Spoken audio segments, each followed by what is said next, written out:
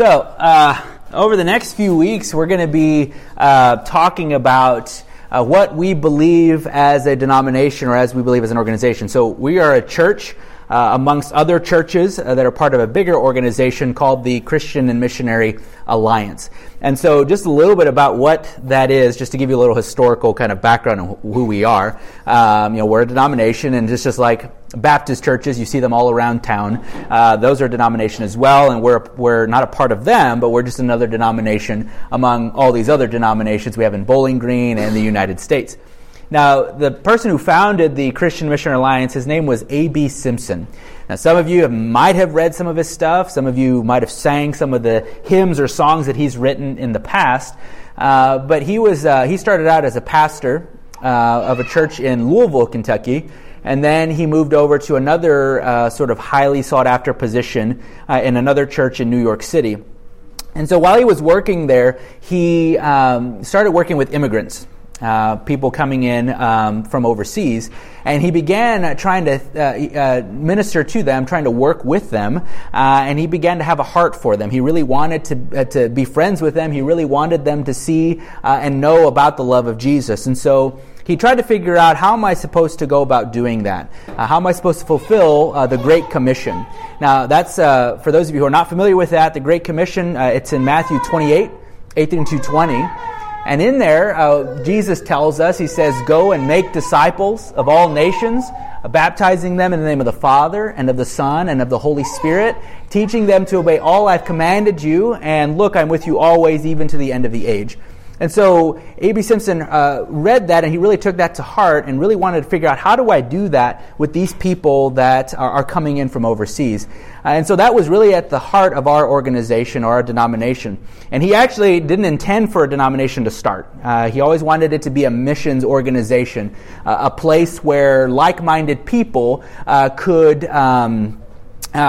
put their resources together and figure out how they can spread the love of Jesus to people overseas, people who are lost, people who will never hear of the love of Jesus. Now, while he was leading this organization, he came up with something called the Fourfold Gospel. And so that's what we're going to talk about for the next 4 weeks. And really the Fourfold Gospel is listed out like this, is that Christ is our Savior. So Jesus is our Savior. Jesus is our Sanctifier. Jesus is our Healer. And Jesus is our coming King. So just a little bit about what those are. So Jesus as our Savior, and that's what we're going to be talking about today. What that means is that Jesus is the only way to God.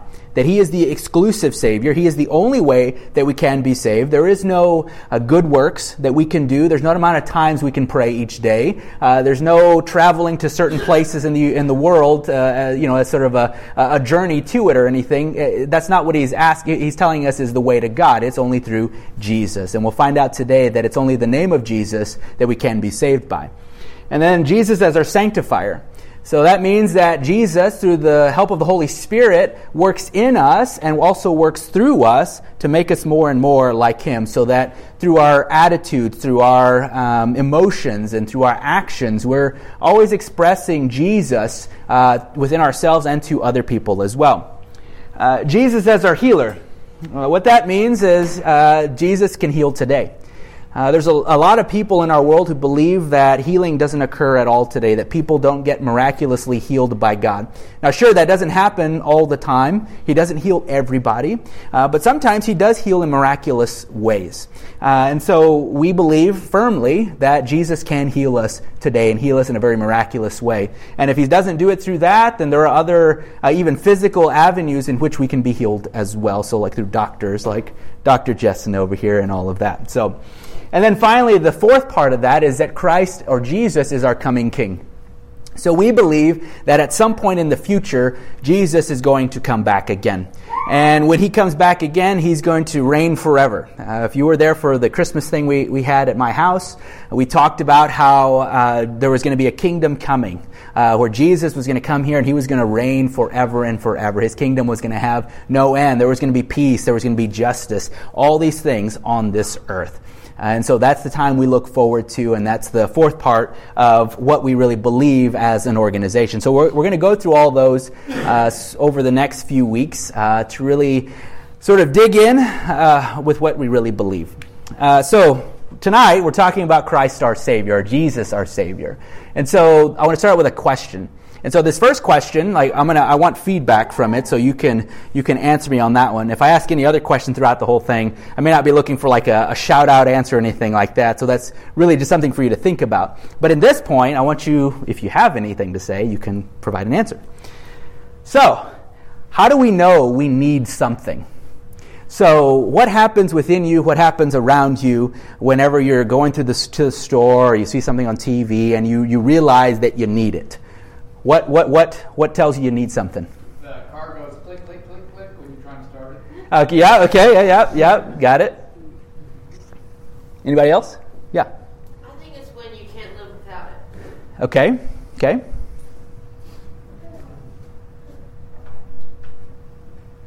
Anybody else?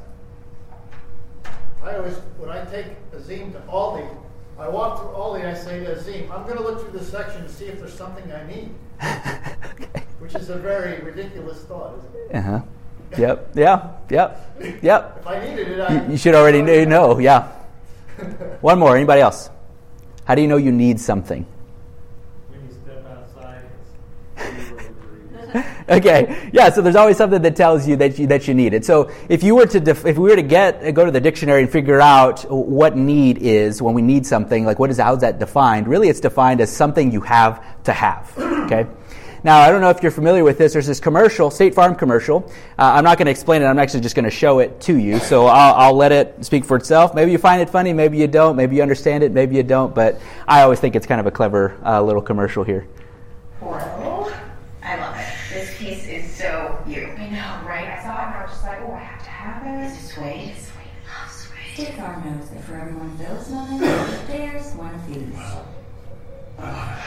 This piece is so new. I know, right? I saw it and I was like, have to have it. This is suede. It's suede. I love suede. That's why we're there, with renter's insurance when things go wrong. But also here with a rewards credit card to help life go right. State Farm. So that wasn't like a plug for State Farm. I don't even have State Farm insurance or anything. But basically what the commercial was really trying to show us is that each of us, no matter who we are, we all basically probably need the same things. Now, we don't need a couch per se. Maybe you do. Maybe you look at your house, you probably do need a couch or something like that. But basically, I think what it's saying, whether State Farm wanted to communicate that to us or not, I think we basically need a very few things in life, and that goes for all of us. It's the same for us across the board. Now, if you look at a lot of articles out there, they really boil things down for what you need down to four things. The very first thing that it tells us we need housing, or a roof over our heads. We need food or water. We need clothing. We also need health care or some type of hygiene, taking care of ourselves, cleaning ourselves. So really, when it comes to those four things, that's really what we need. Now, how do we know we need those things? Well, if we step outside and we need to be protected from the elements, or we feel like we need security or we need safety, that's how we know we need a house. If you're hungry or you're thirsty, you've got a little rumbling in your stomach, or you feel in your mouth that you need to drink something. So you know when you're hungry or you're thirsty. You injure yourself, you need some kind of health care. It's cold outside, so you need to keep warm. You need clothes, and to keep yourself from embarrassing yourself, you also need clothes, so you don't want to have that sense in there either. So we know we need all four of those things. Now, I think we can all agree that once we have all four of those things in our lives, and once we're satisfied with that, and no matter how it is we get those things, I think at the end of the day, we can all say, or we can all agree, that we are content, that we're totally satisfied with where we're at in life. But the problem is, that we all have, is that we often confuse physical contentment or physical satisfaction, so being satisfied with all the things that you have, for spiritual contentment, for contentment and satisfaction deep down within. And now that's only something that, as we all know, that the things of this world can't provide, but deep down inside, we really all need God. And that's the reality, I think, that we all have to face. And now each of us, probably before we became followers of Jesus, or maybe you're not a follower of Jesus, and this could be a question you're thinking about right now, but the question is this, why do I need God? You look at your life and you say, well, why do I need God if my life is great? I have a good job, I have a good house, I have a great family. There are no problems in my life. And so everything is just going great. I have no problems. So why do I need God in the first place? Why do I need somebody to tell me how I'm supposed to live my life? And so maybe that's some of the things that we think about. Our culture tells us about how much it is that we actually lack. And they often turn things, when we look on TV or we look at the advertisements that we pass by every day, those are things that maybe we want, but our culture can make it seem to us that we actually need those things. Now, for instance, maybe you're watching a commercial and you're watching it on your own TV and you see a commercial about another kind of TV you can buy. It's a 50-inch TV. It's got clear picture. It's got great sound. It looks so real. But then you look at your own TV and you say, man, mine's only a 30-inch TV. It doesn't sound that great. The picture's not that awesome. And so you think, well, mine's not that great. I need this TV that they're advertising to me. Now, that's the very same thing even for a house or maybe even for a car. There's many other things that our culture, which we should only want those things, or maybe want those things, but they cause us to have to need just about everything or anything that we can think of in our world. Now, what we find, though, is that in all of these things, in our stuff, we really find no contentment in them. Now, if you remember a few months ago, we went through Jesus' Sermon on the Mount, which was Matthew 5, 6, and 7. And in there, Jesus talked to us about how we cannot ever find contentment in the things of this world. Those things that we have in our world that we think provide satisfaction to us, it's really only temporary. It's not going to last very long. It's really only momentary that we actually experience that kind of satisfaction. But oftentimes we think we can find that satisfaction that we're looking for, that deep longing. We can find it in our things. That's what we often think we can do. But you see, throughout the Old and New Testament, we see stories of people who have often tried to find satisfaction in the things of this world, but they often find that they come up short in all of those things. That really, at the end of the day, it's only Jesus that can provide that long-lasting satisfaction and contentment in our lives. Now, that's one reason we need God. But ultimately, we need God because deep down there's a problem in each and every one of us and each and every person in our world that we can't fix. There's no law, there's no government, there's no person on this earth that can fix this problem. Now, we often try to fix this problem within us. We're in a culture of sort of self-help. Now, you can go to Barnes & Noble and you can find a book just for about any problem that you might have. So if you're depressed, you can find a book that gives you 12 steps on how you cannot be depressed. There's probably books on if you're feeling lonely. You can find another 12 steps of how you cannot be lonely. Maybe you have trouble having friends. You can probably find a book that'll tell you how to make friends pretty quick and pretty easy. And so that's where our culture is. And so we really try to fix this problem deep down inside of us. Now, that problem that we all have, that we deal with each and every day, is a sin problem. Because each and every one of us always do things that are contrary to what God wants us to do, and our world does the very same thing. And it's evident all across our world. We see divorces happen every day because one spouse decides to have an affair and leave off with somebody else, and it just breaks the family apart. We see mass shootings just about every month. Somewhere in our world, someone decides that it's a good idea just to take a gun and kill a whole bunch of people. We see things even as big as corruption that we find in companies. We find them in governments, religious, non-religious. So there's a lot of corruption that's going on. Now, even something as petty as theft even happens. So people steal from banks, rob banks, or they steal from our very own homes. And so it's clear that there is this problem that exists in our world that every philosophy or every religion tries to have a solution to. But yet the only religion that comes close or actually does solve the problem is Christianity. Because God was the only one who can provide the remedy for this thing that we deal with each and every day. And so really that's why we need God. We need God to remedy this problem that we all deal with. And we have to realize that Jesus is the only person who can do that in our lives. There's no amount of good that you can do. There's no self-help book that can solve that problem. And it's only God who can do it for us. And so what we're going to read is we're going to read in Acts chapter 4, 1 through 22, and then there's a key verse in there that we're really going to focus on, but I really wanted to give you sort of a, just put that verse in context. But the whole chapter is not going to have to do with all this, just pieces of it. And so if you want to turn there, we'll go ahead and read it together. And I have some notes in here, so I'll probably just kind of give, for those of us who might not be familiar with some words that are used here or of people groups, just so we're all on the same page.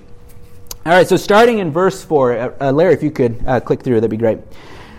Verse 1, it says, "The priests and the captain of the temple guard and the Sadducees." Now, the Sadducees, they were, if you know who the Pharisees were, they were just another religious group in the area. Now, these guys were very political. They could put people in jail. They could sway the decisions of other politicians. So they had a lot of power in their time. Now, one of my professors when I studied the Bible, he often said that these guys, he said, they're sad, you see. So the reason he says that is because these guys didn't believe in the resurrection of Jesus. And so there's obviously no hope, and so they're pretty sad. And so he says they're sad, you see. So if you're a theology person, maybe you think that's funny, but who knows. So Sadducees came up to Peter and John while they were speaking to the people. They were greatly disturbed because the apostles were teaching the people, proclaiming in Jesus the resurrection of the dead. They seized Peter and John, and because it was evening, they put them in jail until the next day. But many who heard the message believed. So the number of men who believed grew to about 5,000. The next day the rulers, the elders, and the teachers of the law met in Jerusalem. Annas, the high priest, was there, and so were Caiaphas, and that's the same guy who put got Jesus to be crucified. So he's there in that same area. So Caiaphas, John, Alexander, and others of the high priest's family. They had Peter and John brought before them and began to question them. By what power or what name did you do this? So in other words, they were basically questioning by doing all of these things they were doing. The Sadducees felt like they were questioning their authority. So it's almost like a child is doing something and a parent says, well, who told you could do that? So that is sort of the sense that we're sort of dealing with here. And so by what power or what name did you do this? Then Peter, filled with the Holy Spirit, said to them, rulers and elders of the people, if we are being called to account today for an act of kindness shown to a man who was lame and are being asked how he was healed, then know this, you and all the people of Israel, it is by the name of Jesus Christ of Nazareth, whom you crucified, but whom God raised from the dead, that this man stands before you healed. Jesus is the stone you builders rejected, which has become the cornerstone.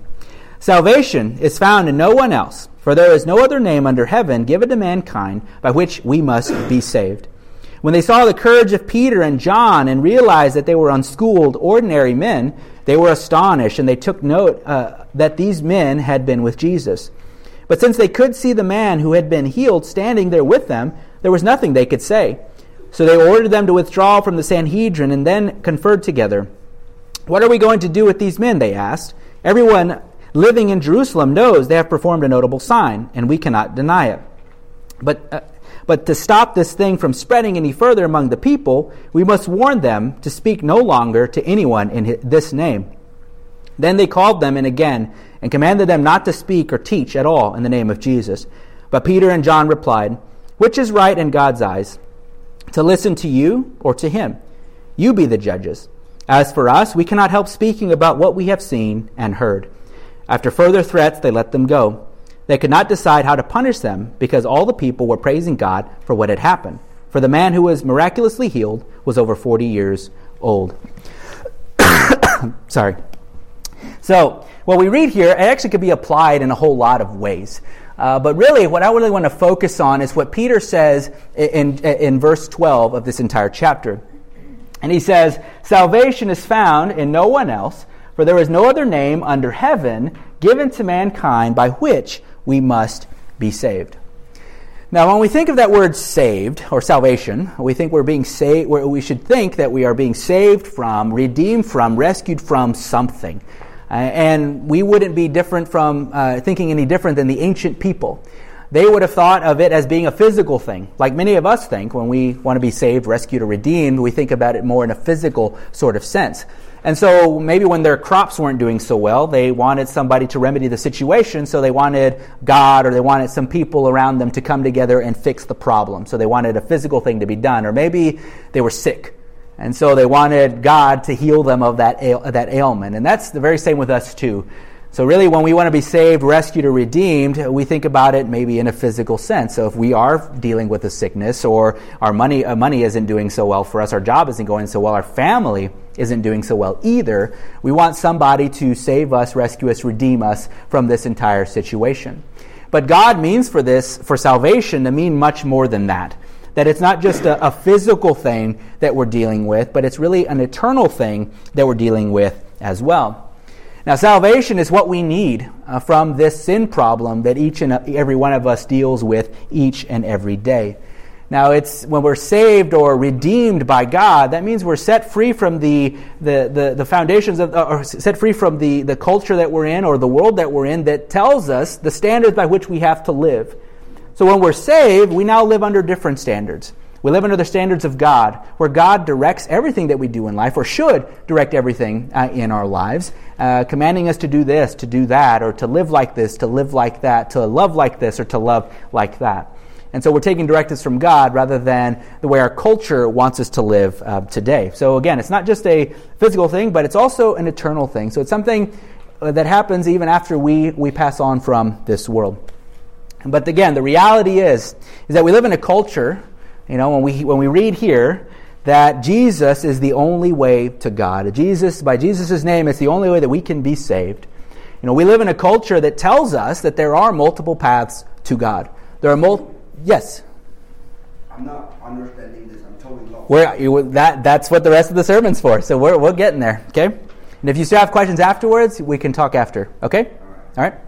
So, we live in a culture that believes that we can coexist, right? So there's a lot of cars that have these stickers on the back of their vehicle, all right?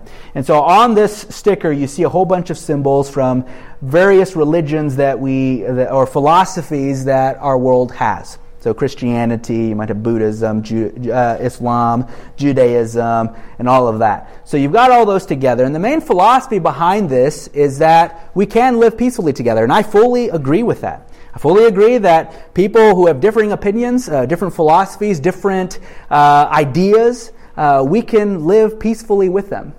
But when you think deeply about what this sticker actually means, at the very core of it, it's trying to promote a truth that really none of the religions actually agree on. Because all of the religions promote a truth that contradict one or the other. And I'll give examples of that sort of as we go on here. So we live in a culture of pluralism or inclusivism, meaning that every founder of religion is equal, that they're on the same plane as each other. So someone who would believe that would say that Jesus is on the same plane as someone like Muhammad, or Jesus is on the same plane as someone like Buddha. Buddha is on the same plane as Muhammad. So they're all equal. They're all the same path that we can get to God. And so that's really what all these are trying to promote.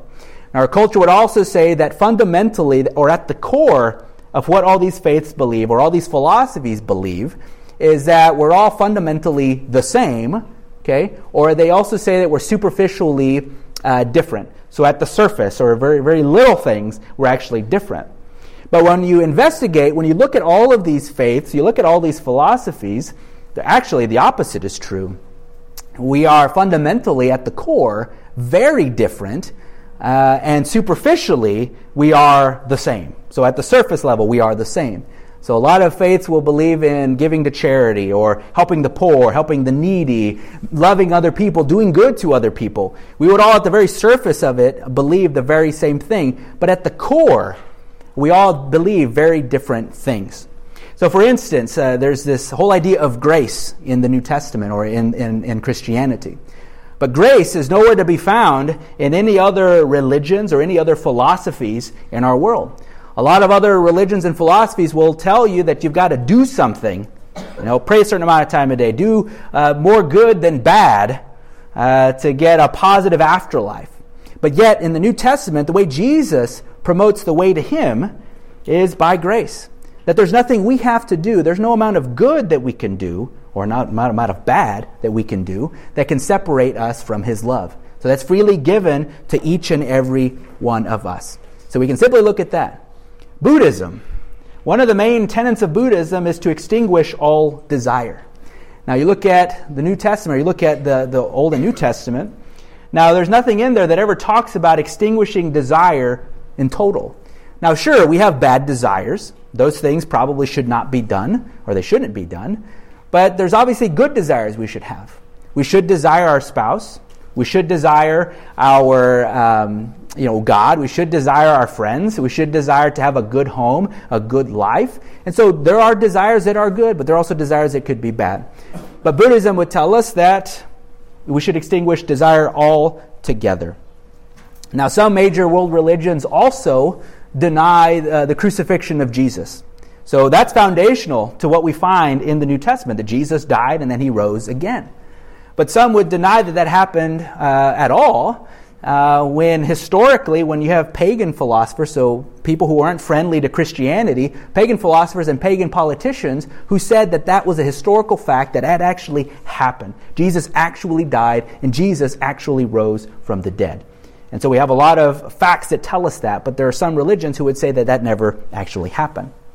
And so when we look at this pluralism, or we look at inclusivism, that there are multiple paths to God, I mean, when we look at the Bible, it really doesn't tell us that that's how we handle all religions to begin with. We're not supposed to treat them all as equal or as the same, because as we see here in Acts 4, verse 12, there's only one person that can save us. There's only one person, when we become followers of Jesus, that's the only name that we can call on to actually save us. So, when we read here, what Peter's actually telling us, he's using this other big word. Now, and I should have said this at the beginning, but like pluralism, inclusivism, those are big words, but I already told you kind of what those mean. Exclusivism is really what Peter's talking about, that really there is only one name in which we can be saved. And he's challenging all of us to really think about how are we going to respond to that name. And the name that he says that we're supposed to respond to is Jesus' name. And so that's a challenge to each and every one of us. Now again, in the culture that Peter lived in, it was a pagan religion that was happening in his time. So there were probably people telling him that, no, there are multiple ways to have happiness, to have contentment in their lives. It's not just this God of the Old and New Testament, but there are other gods that you could follow as well. But he still proclaimed with boldness, it said full of the Holy Spirit, he said that Jesus is the only way to God. And so that name demands a response from each and every one of us. Now, if we're looking, at our lives, and say the goal of our life is just to be happy or just to be content. Now, like as I said earlier, if you have all those four things and you're content and you're happy, and you think, you don't need anything else, well, then really you don't need God. And I'm sure you probably said at some point or another, each and every one, whether we're followers of Jesus or not, that we just maybe have said that I just don't feel like I need God. And now we both do this. Followers and people who are followers of Jesus and not, we all do this sort of thing. Now, followers of Jesus, you look at your life and, you have a good job, you have a great family, there are no problems, things seem to be going well, and you think to yourself, whether you think so or not, you might think, well, I got to this point in my life because of myself. Because I had to work to make money, or I had to read this book to get wisdom to how to raise my kids, or how to talk to my wife. So I had to do all this work in order to do that. So we take God out of it completely, when in reality God is the reason that we have blessings to begin with. The reason you have your spouse next to you, the reason you have healthy kids, the reason your job's going so well, because it all really flows from God, and it's not at the product of what we do. Now, obviously, we have to work. We have to do something to work. To make money, you have to work. You can't just expect God to send you a check in the mail or something. So you have to do something. But it all comes from God, ultimately, and at the end of the day. Now, if you're not a follower of Jesus, you probably also said the very same thing. You just don't feel like you need God in your life. You look at your life and you think, well, I'm content with everything. I don't need some higher power telling me how I'm supposed to live my life. what kind of rules I'm supposed to follow now, what kind of things I'm supposed to do now. Like, I don't need somebody telling me to do that because I'm content where I'm at. So again, if we're already happy with everything we have, then, and if we're content, then we really don't need God in the first place. So we're saying we don't need him. And also what we're also saying by saying that we really don't need God, or we don't feel like we need God, I think what we're also saying is that we're perfect. We're saying that we have no problems in our lives, that God is really only for people who have problems in their lives, or people who are struggling in life. Those are the only types of people that need God. That's what we think. But really, deep down, each and every one of us, again, whether you're a follower of Jesus or not, we all need God in our lives. And so there's also a problem, a reality, that we all have to face. You know, the Bible tells us of a God who, at the end of our lives, is going to judge us, is going to hold us accountable for all the things that we've done in our lives. And this God is also perfect. He's perfectly just, so he's right and fair, and he's perfect in that. He's also perfectly loving, perfectly merciful, and all those things. So all of his qualities are perfect in that way. And so God also requires, because he's perfect, he requires perfect obedience from each and every one of us. And so if we say, I just don't feel like I need God, we're saying we're perfect. And we're putting a lot of stock, or we're putting a lot of merit in what we can actually do, especially if we're not followers of Jesus. We're putting a lot of merit in those things, thinking that when that time actually comes, that God will look at us and say, that person's got a perfect record, and that's it. They're in, they're fully in, and that's it. But as I've said throughout this whole message, it's not all the good things that we can do. It's not the amount of good that we can do that outweighs the bad that gets us into heaven. There's only one name in which we can be saved by, and that is only through the name of Jesus. A lot of people, if you were to ask them, if you were to say, where do you think you go, at the end of your life? You find that a lot of people will say, well, I'm going to go to heaven. Or if they're not religious at all, they'll say, well, I'm going to go to, the good place up there, whatever's up there in the afterlife for me, but it's a good place where I'm going to. But then you ask after that, why do you think you're going to go there? What makes you think you're going there? Well, we often say the common answer is that, well, I'm a good person. That's really what's going to get me in there.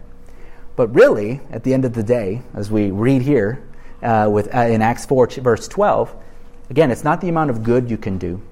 You can say you're a good person all you want, but the only thing that saves us, and I know I'm repeating myself, and I mean to repeat myself, is that the only name that we can be saved by is the name of Jesus.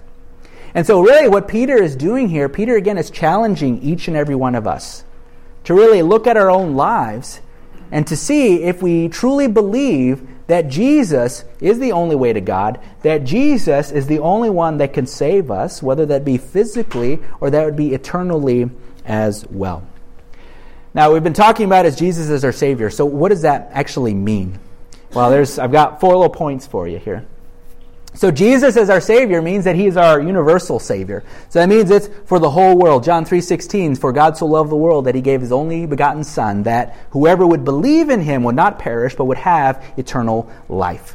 And so this opportunity to follow God has been made available to everybody. Regardless of who you are, regardless of what you've done, are doing, or will do, this is available to you, ready for you to accept whenever it is you want to do that. Jesus is also our exclusive Savior, as we read here in chapter 4 of Acts. That means that He is the only path to God. So in a culture that tells us that there are multiple ways that we can get to God, that we can have contentment and happiness in this life and have it eternally as well, Peter is telling us that there is only one way that we can do that, and that is through God. Jesus is also a comprehensive Savior, Romans 8:29 through 30.